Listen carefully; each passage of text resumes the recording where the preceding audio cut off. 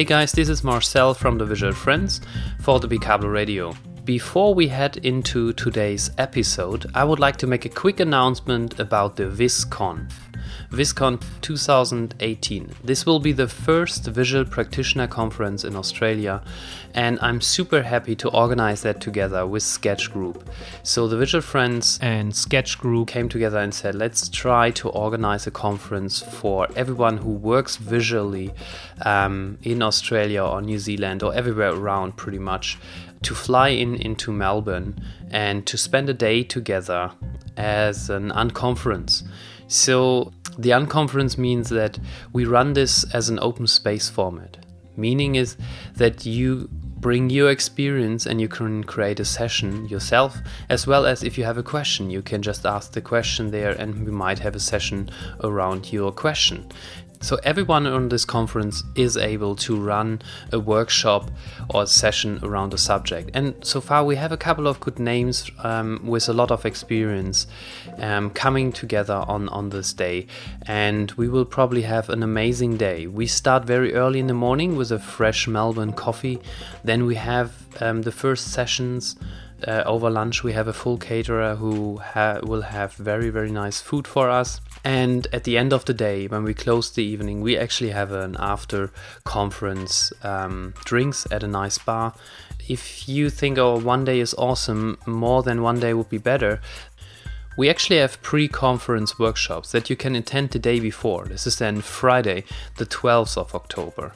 We have two sessions planned. One is about visual storytelling and the other one is about visual leadership in regards of session design and how you facilitate groups in front of a bigger audience.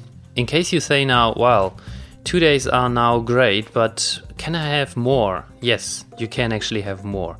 So we put the Bicablo training that we run monthly in Melbourne exactly before those days. So that means if you have attended already the Bicablo basic class, you can join in again with the graduates discount that you probably know.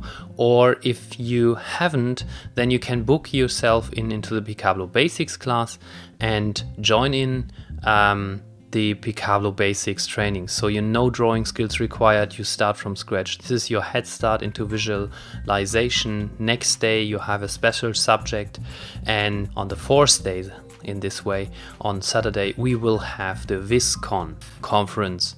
So it's like 4 days of energy if you like. And you find all this on viscon.com.au.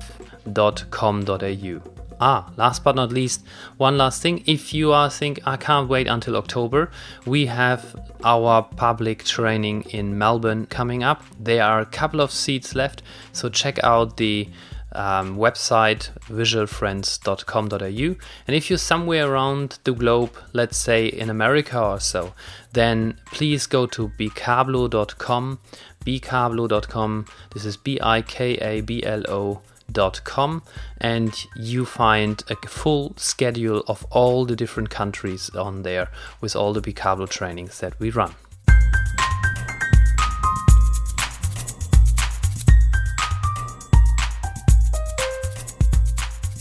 Hey guys, in this episode you will learn a lot about Sunny Brown and her early years as an entrepreneur, from struggling to make a living to be one of the top speakers and best-selling authors in the field. For example, when Sunny was quite young, she wrote to her mom a letter and told her that she either wants to become a doctor or, if that doesn't work, the President of the United States. This might seem like a funny kid's letter, but this letter has guided Sunny through her life. Not growing up in a privileged family, she had to believe in herself and work hard for her success. This guiding principle actually led her to her upcoming book called Deep Self-Design, which is based on the idea that you are in control of your own life. In fact, we are in control of our own lives, and our mind is often the biggest obstacle why we don't reach our full potential. We follow her journey step by step, from working for The Grove, one of the first visual thinking consultancies on the planet, before she moved to Austin, Texas, where she started her own business. We find out more about her work as an author and why writing a dragon and writing a book is a similar challenge. We talk about the serendipity that she got invited to TED 2011 and how she prepared 4 months for the 6 minutes that has inspired so far more than 1.4 million people. We compare the skill of graphic recording with sketchnoting, do a quick ask around, and brainstorm together about the upcoming keynote at VisConf 2011. By the way, it's on the 13th of October in Melbourne and the tickets are selling out quickly. We recorded more than 90 minutes and therefore cut this episode into 2 episodes. This one will start with her childhood, through her first book Gamestorming, and the second one, The Doodle Revolution. It is a great inspiration for any creator and entrepreneur. In the second episode, we hear about her experience at TED, her keynote at VisConf 2018, and her work on the upcoming book Deep Self-Design that helps you to reach your goals in life. Enjoy this episode with Sunny Brown, recorded on the 18th of September 2018. Welcome everybody to the Picablo Radio, another episode, this time with a co-host. This is Matt McGain. He's the chief doodler and founder of Sketch Group and Graphic Gear as my co-host today, and he's also my partner in crime in terms of the upcoming Visual Practitioner Conference in Melbourne called VisConf. Good morning, Matt.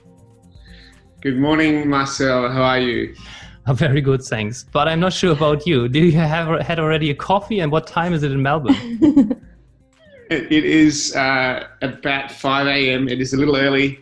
I deliberately went to bed earlier than I expected to. I deliberately went to bed earlier than I usually do so I could get up. And my mouth is not working. My brain is probably not quite awake. Doing my best to be awake. And I haven't had coffee. But hopefully as we chat some more with our special guest today, I'll wake up and come alive.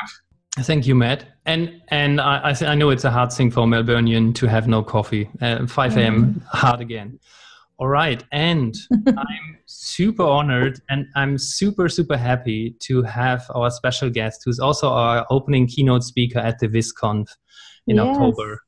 And just a couple of words before her say her name. She's a best-selling author of the book Gamestorming and the Doodle Revolution. Gamestorming sold about 155,000 times by now.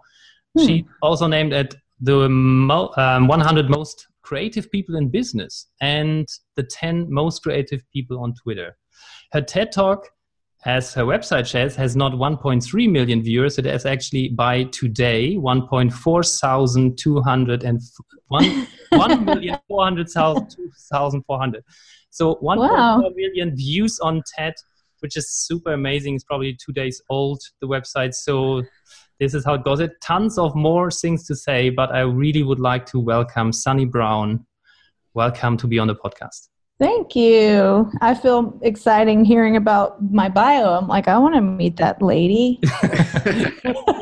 Just joking. I don't know what I'm talking about. Yes, we are super happy to have you on the podcast. And maybe we start with a quick question that I always had in my head. Like, how did it happen that you got asked to be on a TEDx exchange, and you just wrote them an email saying, "Hey, I want to be on stage," or just as a quick head start into it? Yeah, I like that you asked that because I think I would want to know that too. And in fact, I was surprised myself, of course, and it's changed. The model for being a TED speaker has changed over time. So now you actually can apply, but at the time that wasn't a thing. It was improbable. It was profoundly improbable. And to this day, I still wonder if they made a mistake. You know what I mean?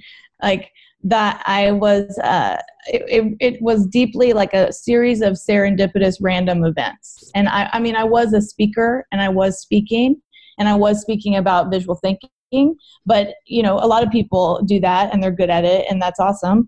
And I just ended up at a conference where the woman who is the executive producer of TED was in the audience. And just to be clear, I was supremely hungover at the time of not at the big stage, but at the time when I did this talk that she was there for, and I was not going to do it actually. It was, have you guys heard of Ignite talks? Yes. They're short, 5 minutes. So I had like a 5-minute really random talk prepared and I wasn't going to do it because I was like, we stayed up too late the night before, but I'm glad I did because she ended up being in the audience, and that, it's like it changed a lot of things. So I have eternal gratitude for them, even though now I'm like perpetually that person. Does that make sense? Like you never get to not be that person. Not that I want to, but it's just, it changed a lot of things. Yeah. Yeah. So that was in 2011. And we come back to that time, and we hear more about what happened after 2011 then in your world. But like, let's go for now even further back. And just like, I always wonder, I really would like to meet the person and how they grew up, where they grew up. And just like, let's go a couple of years further back, probably like 20 now, like where you grew up.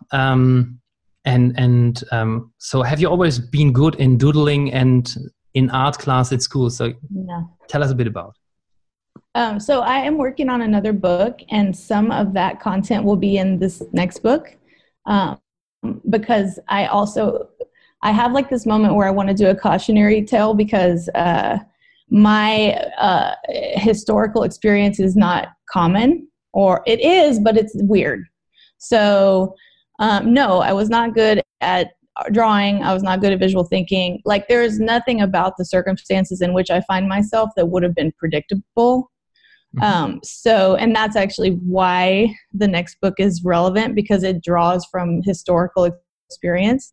But I get why people want to know those things, because you think you can discern something meaningful from it. But really, when I look back, it was like, what the fuck? You know, like there's no way to, like, if somebody wanted to repeat it or replicate it, or I don't even think I could do it again. Do you know what I mean? So no, like when I was growing up, the idea of doing what I do now for a living was not possible. Like it was not on my radar. It was not a wish. It was not a dream. It was not even something that I considered would be available to me.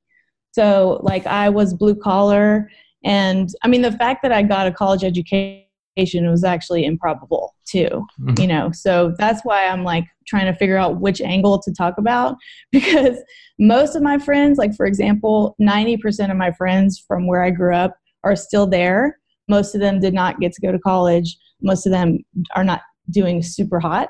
So again, it's like a little Celine Dion-y, where it's like you're like a farm girl and you end up in a rarefied environment. So no, I was not prepared for, trained for, expected to do any of that stuff.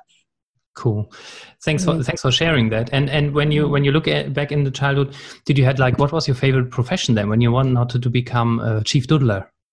I found a letter to my mom that I wrote when I was like 8, because I think I was ambitious child. I mean, I know I was ambitious child, and I know I liked to be challenged. So I had a note to her, and it was like, I want to be a doctor, or I want to be president. Like those were my two, scenarios. But no, like my president's the fallback. Yeah. Like if doctor doesn't work out, maybe president. But no, I didn't have any artists in my family. I didn't have any like creatives, like people sort of, now they link me with the title of being a creative, but even that title I didn't embrace until like 5 years ago.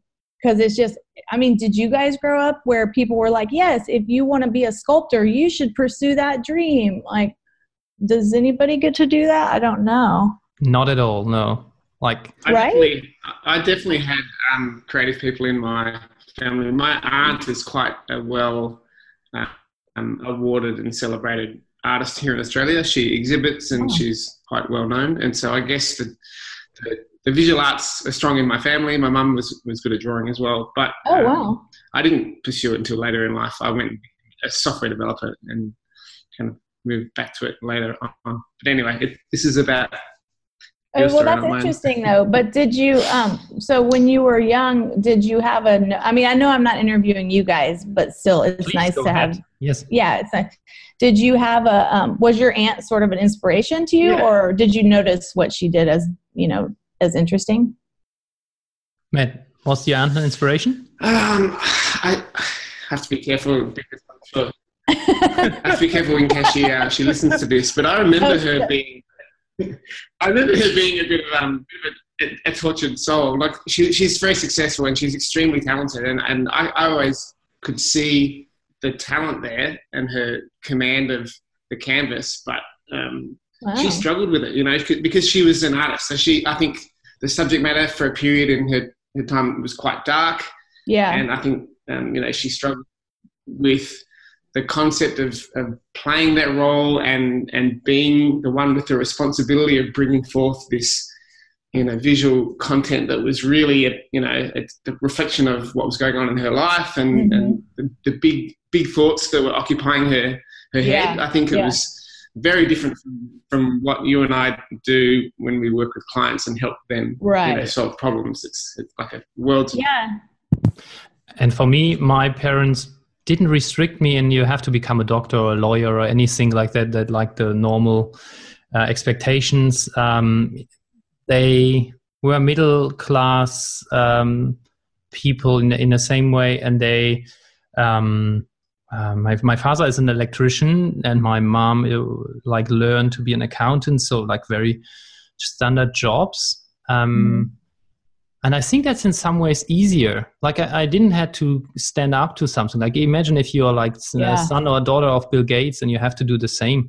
It'd be horrible. Nice try. Yeah. And so in this way, and they never made me anything to, you have to become this. No. So I was free to do what I wanted. Yeah, you had like a blank slate. Yes. Yeah. That's so funny because I used to always identify with characters in novels that were orphans because the possibilities were not predetermined, right? Like they didn't have parental figures to whom they would have mapped. And therefore, I mean, obviously there's some serious detriments to that, but there's some benefits. One of them being that you get to imagine your way into your life. And I always related to them because I was like, no, because similarly, my mom wasn't dictating what I liked or what I should like or how I should approach anything. It was actually very, very helpful because then I didn't have the only rules I applied were from myself to myself, you know, like, and that's what was so cool that I ended up in a field that has some really deep creative applications because when the rule I applied to my own self was it has to be practical. It has to be pragmatic. It has to be applied. So it can't just be a conceptual. I mean, like I actually had these notions when I went in to choose majors in college and everything I did was like, will somebody pay me to do this? Is this useful? And in retrospect, that was really helpful because I didn't get to become a painter, which would have been really an intriguing path, but I got to do a hybrid of something that is creative, but also applied, you know? Yeah, that's interesting. I think that I probably applied a similar filter but went too hard.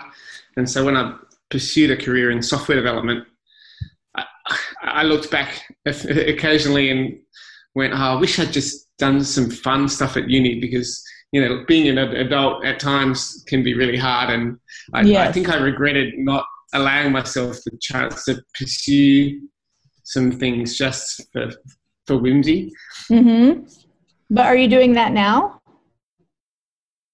I feel like I get to have the best of both worlds in the role I'm doing now. So I don't live a life of regret by any stretch, but I do remember working, you know, for PricewaterhouseCoopers in a software development. Oh, wow. Yeah.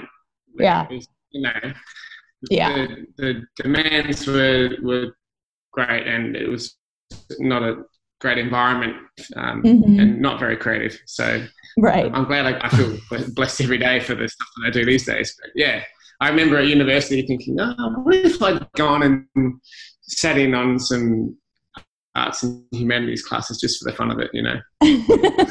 Exactly. Guys, like, what would it be like? Yeah. I just wondering, like in terms of the of your study, like what majors did you pick and what, like, how that went from there into the world of visualization? Like, I haven't read the full bio, I have to say. Oh, me? Yes. Yeah. Oh, yeah. So undergrad, I studied journalism and linguistics. So interestingly, it was definitely a language focus, not a visual language focus, but a language focus. So I already had an inclination toward understanding sort of codified communication systems, you know? But and then I went to graduate school and I studied public policy because I thought that it would be valuable. Like, again, that was sort of practical. I considered law school, took the LSAT, worked at a law school for a year to figure out if I was going to be a lawyer. And in retrospect, I'm like, why would I think? Like, there's no part of me that is lawyerly, you know? So thankfully I did not. One of my professors said, maybe you should consider public policy. Because at the time I was really like an activist, you know, I was very, very socially conscious. So that was I remember at that time in graduate school, that was the first time I was like, wow, this is some really complex system thinking required to understand policy and the impact on human beings and on the planet and so forth. And nobody was using visual language at all. And I remember being in graduate school and being like, that's a problem, you know, because you're trying to change people's opinions, you're trying to change behavior, you're trying to change systems, and they're giving people 50-page white papers that are not interesting, not inspiring, not integrated, you know. So that was the first time it occurred to me that there was something missing in terms of the educational path. And that also was true for me in journalism, because journalism, you have like infographics and you have some kinds of story articulations in visual language, but still I got completely out of school and had no exposure to visual thinking at all, you know. So it was self-taught. It was completely pursued and self-taught. And how did you notice then that you can actually, like, from that part of visual thinking, you can make maybe money and run on yourself, like run on your business, or how did you get in this direction? Well, that was a random serendipity too. Yeah. So I graduated and moved to San Francisco, I live in Oakland now. And I was like serving muffins at at Blue Cross Blue Shield, which is like a huge insurance company. And because I couldn't get a job. I didn't know people in the Bay Area. And I was like, I remember I did the dumbest things. Like I did like I passed out flyers in a subway, and I just could not find a job. And then eventually somebody was like, oh, my niece's, you know, cousin's professor's husband's mom's wife or whatever is looking for an executive assistant at this company called The Grove, which is now, you know, the Grove is amazing. It's been around for almost 40 years now. And that is how I ended up in a visual thinking environment. And as soon as I saw it, I was like, well, actually there was at first I was like, this is silly, you know, like, because you remember I was a practical, pragmatic person. Lawyer. Right. Almost. Like I was like, exactly. So I was very skeptical, I remember at the time. And then eventually I figured out pretty quickly that it was really powerful, and it did have applications that I thought needed to be directed toward business more deeply. So, because, you know, California, you know, I don't know if you guys know California, but at the time it was like super hippie. And so I was like, oh my God, hippies, you know, like that was literally how I was thinking. So when I started my business, you know, I was at the Grove for 2 years, and then I moved to Austin and I started my company. And that was my whole angle, was like practical, applied, you know, problem solving. Like it was not artistic. It was not creative. It was not based on attractive ability. Like it was practical. And I think that was a huge advantage, actually, at the time. Very cool. Cool. So when you moved to Austin, like you started your own practice around graphic recording or visual thinking, or what was the frame or the idea you had in your mind? That's a great question. So my actual first idea was to get a job. So I moved from San Francisco to Austin, and my job there was, because remember I had a policy master's. And so my first job in Austin was at the Texas Department of Insurance, which is, you can imagine, it's a bureaucratic environment. It's like you have cubicles, you have fluorescent lights, you have paper pushers, and misery. You have misery. And so I was there for 1 week, and I was like, I'm going to die here. I can't stay here. And that was when I went, at the time I lived in a condo. It was my friend's condo. And I just like, I went and circulated, like what Steve Jobs would call this is like, what I would call it too is kinesthetic doodling, where you're physiologically or circulating information so that you can come up with something that is otherwise inaccessible. So I circumambulated that swimming pool like 400 times. And then I was like, I quit and I'm going to start a business.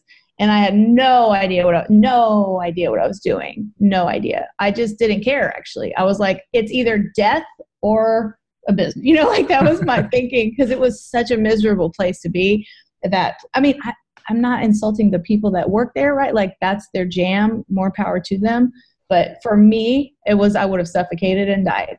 So the choice at that time was actually easy, because I thought, well, I have nothing to lose, and that's why a lot of times I coach entrepreneurs now, and I coach presenters, and I coach a lot of people on different things, and, different stages of your life make certain things possible, make certain levels of risk more or less likely, and so forth. So for me, it was a low risk chapter of my life. Mm-hmm. And so it was, I didn't know what I was in for. Like, looking back, I'm like, wow, that was really tough to be an entrepreneur. But to me, it was like, at the time, it was like I could either work there and be really deeply unhappy, or I could just take a risk. And so I did. And my first project was an infographic for Siemens, that big multinational company. And I, in the first year of my company, I made $6,000 US.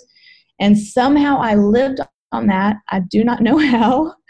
Like in retrospect, I'm like, how did I pay my rent? But I did, but I honestly didn't care. Like I thought to myself, if I really, and I still believe this, if you do take risks, calculated risks, not just maniacal risks, mm-hmm. If you take calculated risks, there's something in the field that understands that you're doing that, and it kind of rises to meet you. And I know that sounds, a little new agey, but I think that it was calculated risk, and it paid off, But it was the first. So to your question, yes, there was a graphic recording, but there was also infographics. I was just like taking content and visualizing it for people, having no real idea what I was doing. Yeah. And I think you're basically running in open doors, because Matt and I think operate in a similar way. It's like taking risks is, I think I feel actually more alive. Like yeah. And it actually is a nice. So I have been an agile coach, like where it's about change and uncertainty, and I think I'm addicted to both of that. Change and uncertainty. Interesting. So do you get bored if you're not being challenged or? Yes. So you're perfect for what you're doing then. Yeah, well, or I'm out of the learning zone into the panic zone, right? That's possible. Yes. Yeah. That's a natural. I mean, does that ever leave? No, I'm not sure. I don't think so. I think what happens is we have to learn how to meet uncertainty differently. I don't think it ever goes away. Yes. If you're doing your own thing. Yeah. Right. Matt, how do you manage uncertainty and risk? Yeah. So I don't know if you guys have read or watched much of Tony Robbins. I'm not like a big Tony Robbins fan or anything, but I like him. Someone shared with me recently his principles of like the human values, the things that all humans are striving for in various degrees, and I think the growth and love and connection and certainty and uncertainty and contribution and significance. I think that's the 6. And so that idea of needing uncertainty in our life in order to remain motivated certainly resonates very strongly with me, and explains a lot when I reflect on some of the decisions I've made over the years. When I started my business, I was supporting my wife at the time, and she wasn't working. And in retrospect, that's not a great time in your, not a great stage in your life to be taking that financial risk. And maybe that explains why the marriage didn't work out. I don't know, but quite seriously, different risk profiles is probably like one of the factors. Yeah. But much like you, Sunny, like it's just something I felt like I had no choice. I needed to do, and I pursued it, and I felt like I had the certainty that this was the right thing to do, and it paid off. But I think at other stages in my life, I would have been, this is not the right time for me right now. Or actually, I think I'm a late bloomer with the entrepreneurship stuff. I think that the ambition to work for myself came to me later in life. I was working for a company called SitePoint. They were very like a Melbourne-based .com. And the entrepreneurial environment in that office they definitely planted some seeds for me. Interesting. And Tim Ferriss has played a role. He has a lot to answer for as well. There's something in his 4-Hour Workweek book that says, who do you know that has done something similar that you know that you could do better than that person, or something like that. It's like, if they can do it, I can do it. And that strongly with me. Yeah. So a lot of things going on that brought me to where I am. But yeah, that's nice. That's a good reflection. What was I going to say? Oh yeah. So it's not that you're a late bloomer. It's just that the certain things had to occur in order for that to become available. Right. Because somebody could start it in their 60s. It's like maybe they needed to have 9 different environments in which they gathered enough information to suddenly become creative with it. But because who started? I mean, Marcel, you run your own business too. Yes, and I actually have to say thank you to Matt, because we had in my garden a conversation, I was working full time actually at MyOp, where we will be in a couple of weeks. As an agile coach, and on the side I started my business, and Matt and I we had a barbecue, which is like it's like the Holy Grail in Australia. We have a barbecue. Same in Texas. Yes. And we were like drinking beer there, and it's like, you will not regret it, mate. I'm sure you will have success. And so in I have been like self-employed like many times in my life. Not always successful, but that's good experience too. And similar to Matt, I was supporting the family, so I was still raising a child. It's 12 now, so my wife had already a child, and Elena was 10 or 9 at the time. So we had a big house in Melbourne, a bit outside in a suburban life, basically. And I was working full time, and I could not imagine to pay the bills while running my business. So then I started on the side, and from that, we started traveling. We started traveling in a camper van around Australia, and nice. I canceled the house, and it was that half of the money was needed per month. So the cost of living was dropped to 50%. Super smart. My business was at the point where 50% was easy to realize. And so I jumped, and yeah. And they were supportive of it, or were they freaked out? Totally supportive. There was no problem. That's nice. Yeah. And they could see that I just was not in a happy place. So I remember that's myself. The thing. See, so go ahead.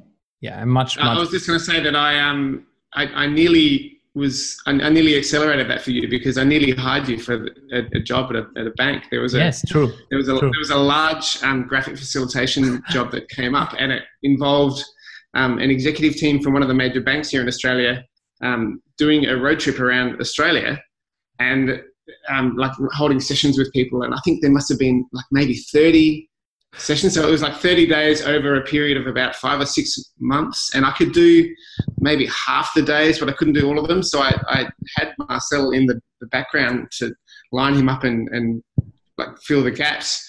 And so it was a significant piece of work. And as it turns out, the bank actually didn't know what they wanted. They just wanted someone to draw caricatures of the people in the room. They didn't actually want the content captured. So it was not a good fit, but they didn't tell us that until after they actually accepted the proposal, told us that we'd won the work. I basically was telling myself, it's good. We've won the job. You can quit. And then they wanted to do a trial, and then they changed their mind about what they wanted. So luckily, Marcel didn't quit his job at that exact point, because the opportunity fell through. But that was around the same time. That was kind of before you then built up your own client base anywhere, right? Yeah. And it was great. It was a great experience, by the way. I can quickly share that, because that means maybe you have realized that as well.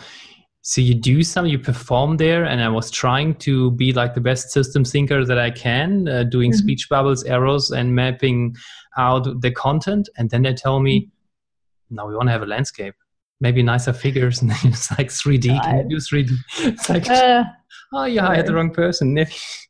Yeah.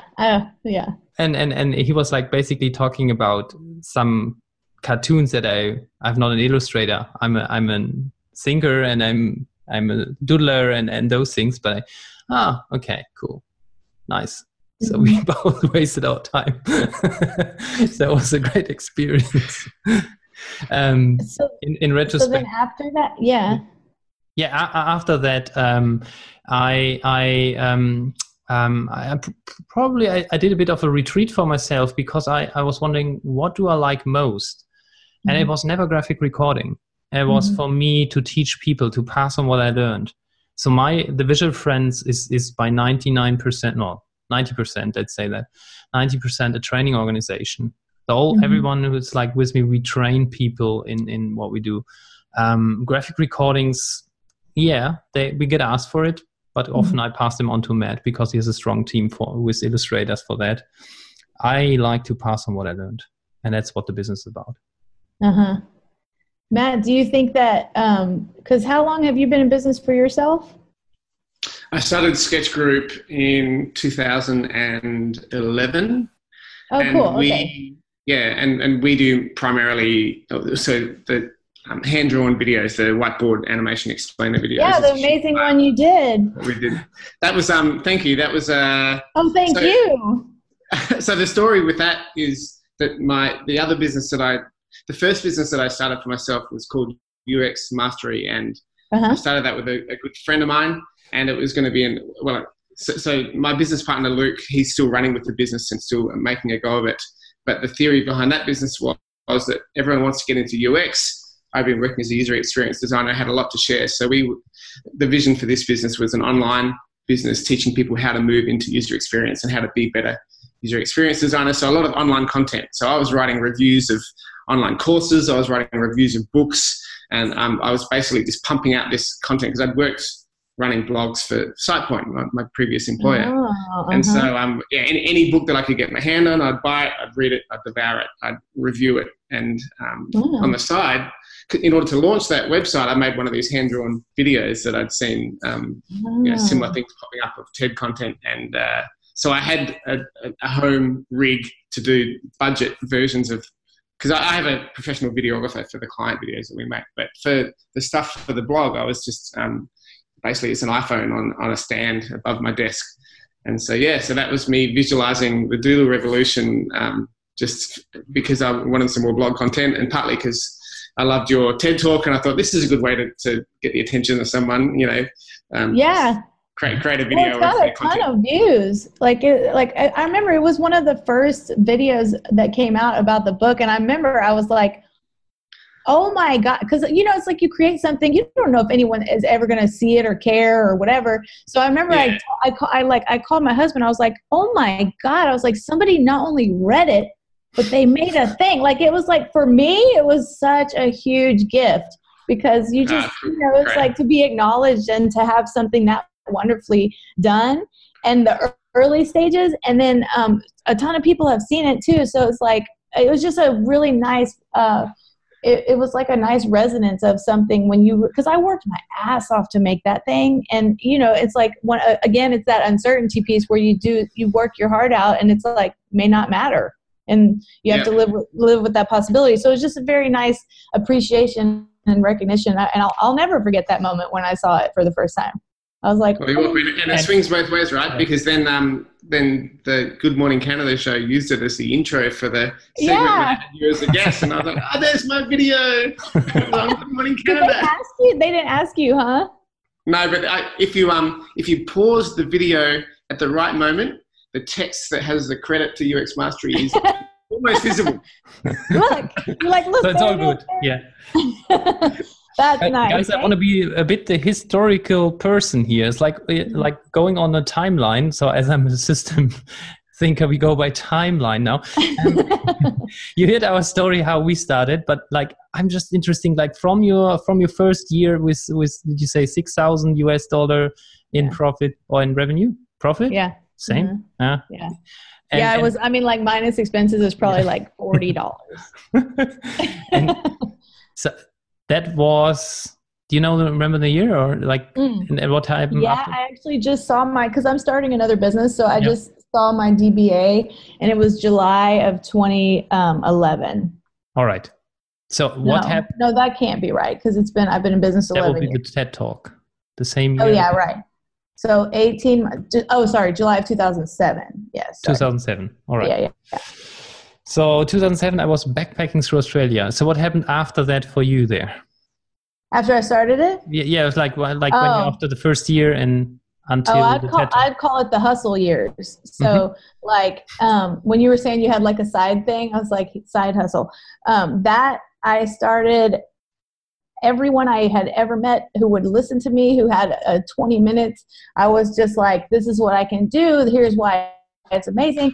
I mean, I was a total salesperson, and the thing is that a lot of people are uncomfortable with that aspect of building your own business, but reasonably, because it, requires some extroversion and it requires some bravado and it requires kind of like a deep passion and a lot of energy. And so the first year, I think I had, 200 meetings with these poor, unfortunate people that I'd run across and be like, do you have 10 minutes? Because, because I was, it's that fire underneath because I knew I didn't have a job for one thing. So it wasn't like there wasn't a safety net.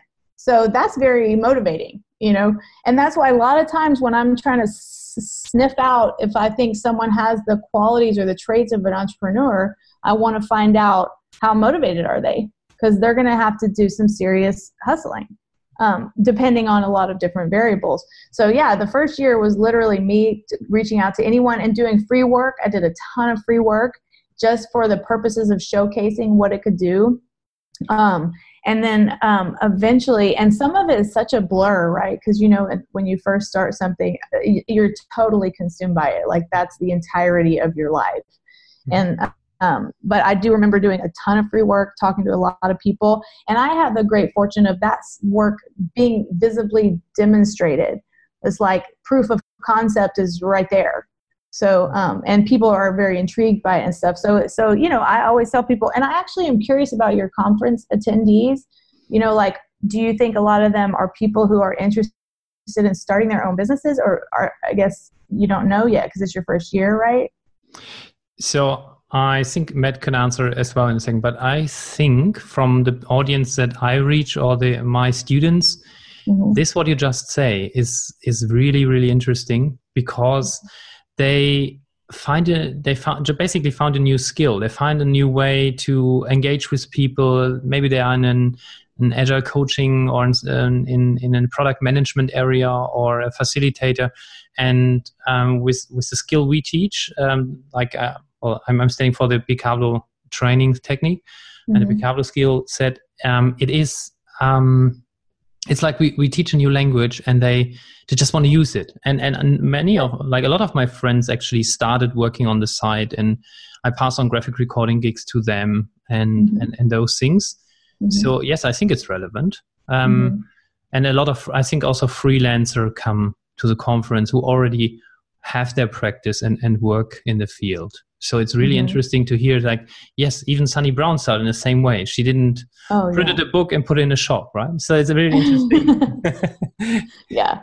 So what do you think, Matt? Yeah, I would concur. I think that so when people's minds are opened to the power of being able to communicate more effectively with visuals, I think a seed is planted, and they're not going to say overnight, I could start a business with this. I think that seed is planted, and it takes a while for that to kind of take root, and it doesn't happen for everyone, but there definitely will be some people in that camp who they do they might graphically record a meeting, or they might do something for the local Girl Guides chapter outside of work and realize that this skill is universal, and it's a powerful thing that they now have been taught how to do. But I think it takes a while for the actual decision, like I'm going to work for myself doing this, that can take a long time for some people.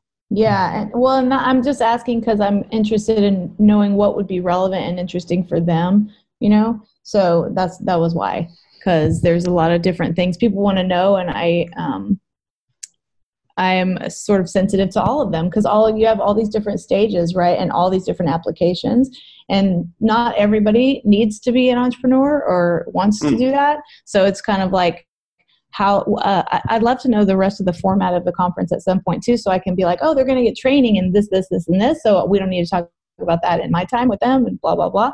But that's a planning call we could have at some other point. But there's just it's so deep, it's such a deep practice. But while we are on the topic of the conference, I think it's good to say a couple of words how this conference will unfold. Yeah. So it is an unconference. It will be hosted as an open space. Mm-hmm. So we don't have a prepared schedule. Okay. Apart from the opening keynote with you and Jessamy G from Melbourne as the closing keynote. Uh-huh. So we have 2 talks in the beginning and the end, and in between we have sessions in parallel where you can run your own workshop and share some experience. So, for example, we probably have a session where we share the outcome of the pre-conference workshop in a half an hour session or something that ran a day before. That's one of my trainers doing, and maybe I do one as well. So, but basically, if you have a subject or a question, you bring it to the audience, write it on a piece of Post-it card and put it up on the front board, which is called, you probably know about it for the listeners, it's called a marketplace. So it's visible like a big task board. Mm-hmm. And then they prioritize and decide where they would like to go. And then we have nice coffee all day, and we have food and catering from a very, very great company who helps with people with disabilities. So I produce the food, and then in the afternoon we have the closing keynote, and then we go for drinks at the bar. Mm-hmm. That's pretty much the day. Yes. And it's worth mentioning that that unconference format for people who haven't experienced it before, that like Marcella and I have seen the attendee list, and we know the quality of the people that are going to be in the room, and some of the people from Melbourne that have signed up that run successful visualization practices. Like there's some talent in the room. I'm really excited about learning from some of the people that are on that list and seeing what sessions they put their hand up to host. So don't feel like there's going to be this big silence and people are going to be looking at each other going, well, I don't want to do something. Are you going to do something? I'm not going to do something. Right, there's going to be so many different sessions that you're going to have to choose between and they're all going to be quality. Yeah. Yeah. I think that will happen. And Matt always says like, we have to share this and talk about who's coming. And I'm completely forget about that because I see all the bookings are coming. It's like, oh, he's coming too. Oh my God, that's cool. But we forgot to share this. Are already registering. That's nice. Yes. So yeah. Oh, just one question. When they register, do you ask them why they are coming, or do you find out any information about them? Their t-shirt size. Can they begin? Matt, can you write on our list for next year? Ask why they're coming. Maybe. Absolutely. Yeah. Well, it would be really cool to know. Yeah, like what their expectations might be, or what they're hoping to, like if they walk away, what do they want to walk away with? It would just be interesting to know. But even you can just email maybe, because normally when I design keynotes, I interview the members of the audience and then I design backward from the knowledge that I gather from them. Yeah. So in this case, I don't need to do it. It's the first year. Inaugural things are always like surprises. That's just the nature of it. But I am curious about what they need. But I think a lot of it I can sort of deduce, and that's cool too. But yeah, if we could ask some of them before, that would be helpful. It's possible. Yeah. That's easy. Yeah. Just on my timeline when we I like your journey map, taking us on a journey. I'm just wondering, so in some ways I actually don't know what happened first, like the TED Talk or the book The Doodle Revolution. Oh, so Game Storming was first, then TED. Game Storming first, then TED, then Doodle Rev. So so I have a question for you which I ask you later. What's on your bucket list you haven't done? On my bucket list is, I really would like to write a book one day, maybe when I'm 60 and have some experience. Yeah. You but have I'm a enough terrible to write writer. Yeah. So Matt takes care of all the blog posts on the website because I'm just, I can't, I don't want. Yeah. So it's just like how do you produce this amazing content, and like in this way it's actually co-created between 3 authors, right? So you have this game storming book.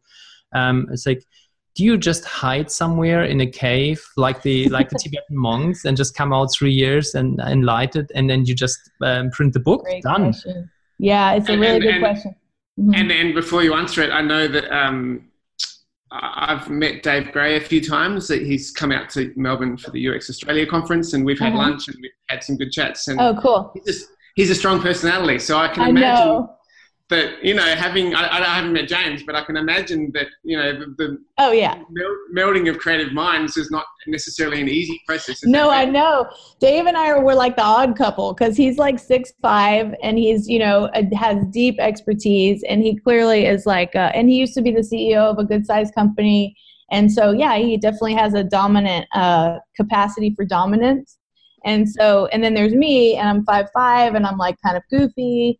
And, I was actually a huge fan of Dave before we wrote that book together. So, there was like a young grasshopper sort of, but I think this is a sort of footnote, but I think when you are a woman and you're working in a field and you have men that are professionals and experts and they're really tall, you really have to hold your own. It's just, you have to. And so especially with Dave, because Dave is like a presence. So the way we did that book was like divide and conquer. Like Dave and I did not have to butt heads around stuff, because it was like, here's your job, here's my job, here's James's job. So cool. In terms of like book production, books are fascinating creatures, because they take you on rides. And, nowadays the publishing landscape is very diverse and wild, and there's a ton of ways to do it. And so like, Marcel, if you want to talk about that at some point, I'm happy to go with you on that inquiry, because I have a lot of thoughts about it. But yeah, game storming was easily done because we had segregated roles and we maintained the integrity of those roles, and so it was like not a problem. Actually, I don't know, what was your role? Like when you split it up, what was the split? I curated, so Dave did the theoretical piece, right? Yeah. So like the opening chapters, which, if any of it sounded ridiculous to me, I would have said, it wasn't like I had no idea, but he was assigned the theoretical piece and I was assigned the practical application piece. So I chose the games and I drew all the pictures. Mm-hmm. And then James was like, it's interesting. I don't actually still know why James was because James is a super expert in visual thinking, and he was a consultant at Explain for a long time. So James, I think, was the quality assurance on the selection and the drawing of the games, but he, was a minor role. But it had all the characters that we needed to get it done, and it was easy to do. Actually, it was easy to do. And Doodle Revolution, by contrast, completely kicked my ass every which way from Sunday, and I did it all entirely by myself. And it was maniacal. It was insane. Yeah. So on that, you just called it a creature writing a book. So please describe this creature of the Doodle Revolution. How does it look like? It was a dragon. A dragon, okay. Yes. It was like a long dragon that had a lot of fire, a lot of smoke. And like when you ride it, it would just like, you had to hold on tight, because it could throw you off. And that is the metaphor I used to use to describe it, was riding the dragon, because it was not, and this is actually relevant too for people who want to write books. Like sometimes they come through you. So, because by the time I started writing Doodle Revolution, that content, I had been so much deeply immersed in this world of visual thinking and facilitation that the messages from those experiences sort of spelled themselves out to me. So I didn't have to like pull teeth to get that content. It was so ripe. It was just there. But that's different. So the book I'm working on now, whole different ballgame. you know? So if we have a conversation eventually about what you want to create, then we just have to understand the nature of what energetically is coming forth and how to harness it in a way that makes sense for you and your intentions and the content itself. Like, what does it want to be?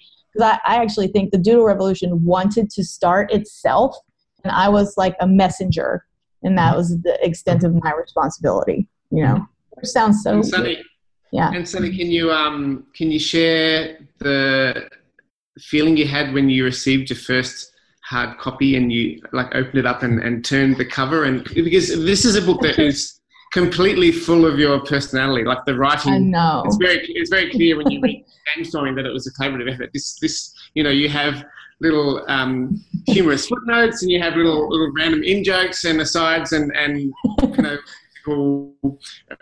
references that are very sunny. So how was that? Do you want to see a picture of me when I first got the Doodle Rev in my hand? Please. Okay, yes, hold on. Please. It's right here. And for all the listeners, we put him in the show note, and you will see it on the website if you go.